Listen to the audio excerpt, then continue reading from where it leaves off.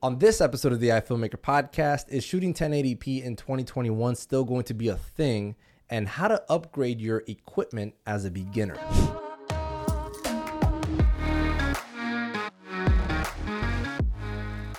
Welcome back to another episode of the iFilmmaker podcast. My name's Ariel Martinez. Today we have a good one. Mr. Chris Martel, how are you, buddy? Doing good, Ariel. Doing good. You asked me a question earlier today, and I thought it'd be a good idea to turn it into an episode. So I was thinking of buying a camera, and my question to you was, do I absolutely need 4K in 2021? Right, and that is a good question. I still today deliver 1080p. For the most part, my clients are requesting 1080p delivery, even footage, raw footage in 1080p. But it's always, I think it's absolutely necessary to have a 4K option. I think that it's relatively vital. Does that mean that you can't start a business if you don't have the 4K option? No, absolutely not. You can still start a business. You can still do work, and your clients will hire you according to the work that you produce. So with Sony's A7C, that camera is phenomenal. I mean, they basically took a Sony A7 III and put it into the body of a Sony A6500 or A6600. It's a very, very small camera, full frame and all that. But it's still a little pricey in terms of beginning budget cameras. There are a bunch of other options right now. You can get a really good camera, the Sony A6000. It's a 1080p only camera that $300, $400 maybe. And you can still produce good work with it. It really depends on what the client's requesting. More and more, you're getting requests for 4K video. Yeah. In my experience, I think it's always good to have the option. But most of the time, your clients still today, they won't require a 4K delivery sometimes, but it's good to have the option. What cameras were you considering? Did you have any in the... The A7S III, let's see, the Blackmagic 4K. Let's start with this. What do you need the camera for? I would say primarily freelance commercial work. So what would you recommend for that? So anytime anyone's getting a camera for starting a business, anything, if it's something that you want to just dabble into, I would highly recommend a camera that's versatile. So a camera that can do basically everything. The only cameras that come to mind is, Canon and Sony. I think that, Fujifilm also has some good options, and Panasonic has some good options as well. I would not recommend any of the Blackmagic cameras for the sole purpose of that they're not as versatile. Those cameras, they're production cameras. They require light. So they're not really run and gun type of cameras. At least they're not meant to be. I recommend go with something that's much more versatile, at least a flip out screen and different recording formats that could be small and big, or even have an adapter that can take good audio and things like that. So autofocus for me today now is a must. About a year ago, I wouldn't have said that. A year ago, I was very much comfortable in my manual focus world. But now Sony has completely just spoiled me. Another reason for going with those cameras that I had mentioned is you could take stills too. Oftentimes my clients still ask, hey, while you're shooting that, can you take some stills? Now, I don't promote photography though. I don't. And I really don't want to. I'm not interested in it. But if my client asking me for stills, if that's a good way of locking in that sale, I'll say yes. But I won't, I'll make sure that their expectations are not as high. I'll make sure that they're not expecting any incredibly professional style pictures. You'll just get stills. They're okay for social media or whatnot, and they'll be very, very candid. And that's pretty much where I'm at with that. That mirrorless cameras are very versatile, What research have you done with regards to buying your camera, and what have you found? So I don't want anything with a crop factor on it, just because with all the math that you have to do with lenses and stuff like that, I don't really want to deal with any of that. You know, I never do math. Ever. Really? Even these cameras that I've had now for several months, 3-4 months now, those are my first full frame cameras, and before that it was Super 35 and APS-C. But I've never done the math. I don't know what crop factors are what. I just look at it. If I like the image, I use it. I could care less about crop factors. I don't know why that's such a big deal. You know, if the lens works with that camera, then I use it. If it doesn't, it doesn't. You know, obviously I look out for vignetting. If it's now I have to, more than ever, I just have to use full frame glass. I get it. But if it gives me the image that I need, I don't care if it's cropped by I don't know how much, you know? If I need a wide shot, I use a wide lens. That's as simple as that. But anyway, sorry, go ahead. Yeah, so that I don't want to deal with. I guess I was thinking about crop factor because I guess that's the way that we were taught in film school. You know, sometimes you got to do the math, and mainly that's more for narrative work. So I can understand for commercial work, you don't really need to think about that. Like you said, slap the lens on if it looks good.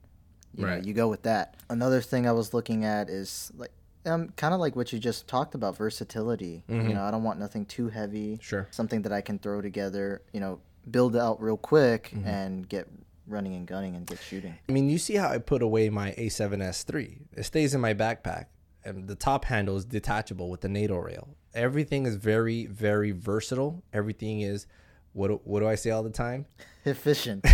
That's his favorite. So I look for efficiency in my workflow. Anything that gets in my way, it's probably not going to be used by me. I need to work the way that I need to work, and I need to have the tools that allows me to do that.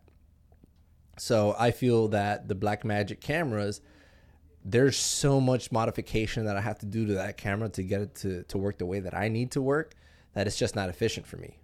You know, I have to attach the SSD. I have to attach a side handle. I have to attach a base plate so that I can then attach the V-mount battery so that the camera won't die on me in 20 minutes. You know, I need to attach an external monitor because that monitor is fixed on the body. Like, it's just way too many things to do to get it to work. And sometimes there have been times, and even on our most recent shoot, where I've had to be set up in 20 minutes of me getting there, and that camera is not going to let me do that, you know? So those are the things that I consider. So versatility is very important. So to me, the cameras that stick out, and forgive me, I'm not fully ensconced in all the releases on every moment, but I know that right now on the market, A7S III for video is the best camera right now. Hands down. There is no camera that comes close. People will argue that the Canon R5 is better, but no, because that camera is unreliable. You know, that I cannot get the best quality out of that camera without fear of it overheating on me and shutting down. I could never work that way. I could never recommend anybody for that to use that camera. And so for that, if you want that camera to work without overheating, you have to go down to a much lower quality that doesn't even compete with the A7S III. So that's already irrelevant. It's not a good argument for that camera at all. You could probably make an argument for Fujifilm, maybe X-T4. That's a good camera. Panasonic is doing some good stuff too. Autofocus is not there at all. So in terms of giving you everything, Sony A7S III is like hands down the best camera right now on the market. And the cool thing is that you have the option of going external for even the 16-bit out. Nothing can record that right now as of recording this podcast, but it's a good option that you're going to have later. So you could just add a Ninja V to that bad boy, and you have a solid raw output there. So there's more versatility there. It doesn't have a record limit, which is fantastic. You got 4K 120 frames per second. That looks really good. The camera's pretty awesome. So I think for anything and everything, the A7S III is the way to go. Really, it really, really is. So that's the reason that's I highly recommend that camera to go with. So what kind of gear do you have now that you're considering to upgrade to in terms of lighting and audio? So right now, I just have two small LED panels right now. I definitely want to get either more of those or definitely upgrade to better lighting. Ones preferably that you can plug in, because the ones I have now are battery powered, but you always have to switch batteries, which is good for, if you're at an area where you don't need, where there is no sockets or anything like that, and you can put the batteries in. But I definitely want to get bigger, better lights just for that. And then for audio, right now I just have the Rode Video Micro, which is good for like YouTubing and stuff like that. Surprisingly, though, I have used it on some narrative work, and to my surprise, it's done a lot better than I thought it would. But I definitely want a better shotgun mic. Do you have a camera right now? Yes, I have two cameras. I have a Canon T5i and a Canon T5. Now, I can't remember, is the T5i a regular Canon mount where it takes Canon glass? Yeah, it's an EF mount. Yeah. Canon EF. Yeah, okay, Canon so EF that's mount, standard. yeah. Okay, cool. Does it have a flat profile? You have to get a third party. They don't have C-Log. So you'd have to get like CineStyle if you want to do that. What I would recommend you to do is maybe you can, and what kind of glass do you have? Just standard Canon glass. I have the kit lens. I have a 55 to 250, and I also have some older like vintage glass. Some Minolta lenses actually.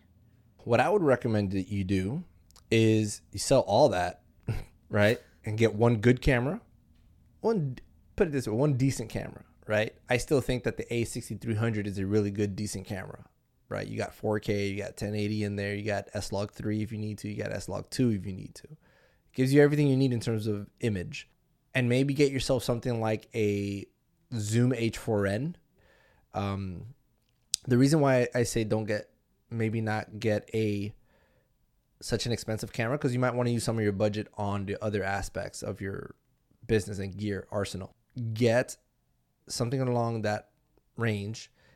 Get yourself maybe the 2470 Sigma Art glass, right? So you have a 2.8 with some decent range, and the Zoom H4n for some good audio that you can get, and then maybe upgrade your lights to a couple of good light panels. Aperture just came out with their fantastic, really, really attractive, those new, what are they called?